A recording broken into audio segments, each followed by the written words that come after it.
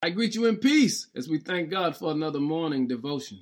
Yesterday, we were reminded to unleash, to let go, that God can reveal the best of us. And today, I want you to do this one thing. I want you to learn how to perfect your gifts and talents. That's what I'm saying, because God will allow our gifts and talents to come forth, but most of us will try to label them or restrain them. But remember, we said unleash. Don't try to control that gift or talent, but what we should be doing is trying to learn how to perfect that gift or talent. When you get a chance, read 2 Peter chapter 3, verse 18 says, "But grow in grace and knowledge of our Lord and Savior, Jesus the Christ." In other words, he's saying, learn about that gift, learn about that talent, and learn the fact that every day you gain a new experience with learning how to master that gift and talent. In other words, perfect it. And that's the challenge of the day.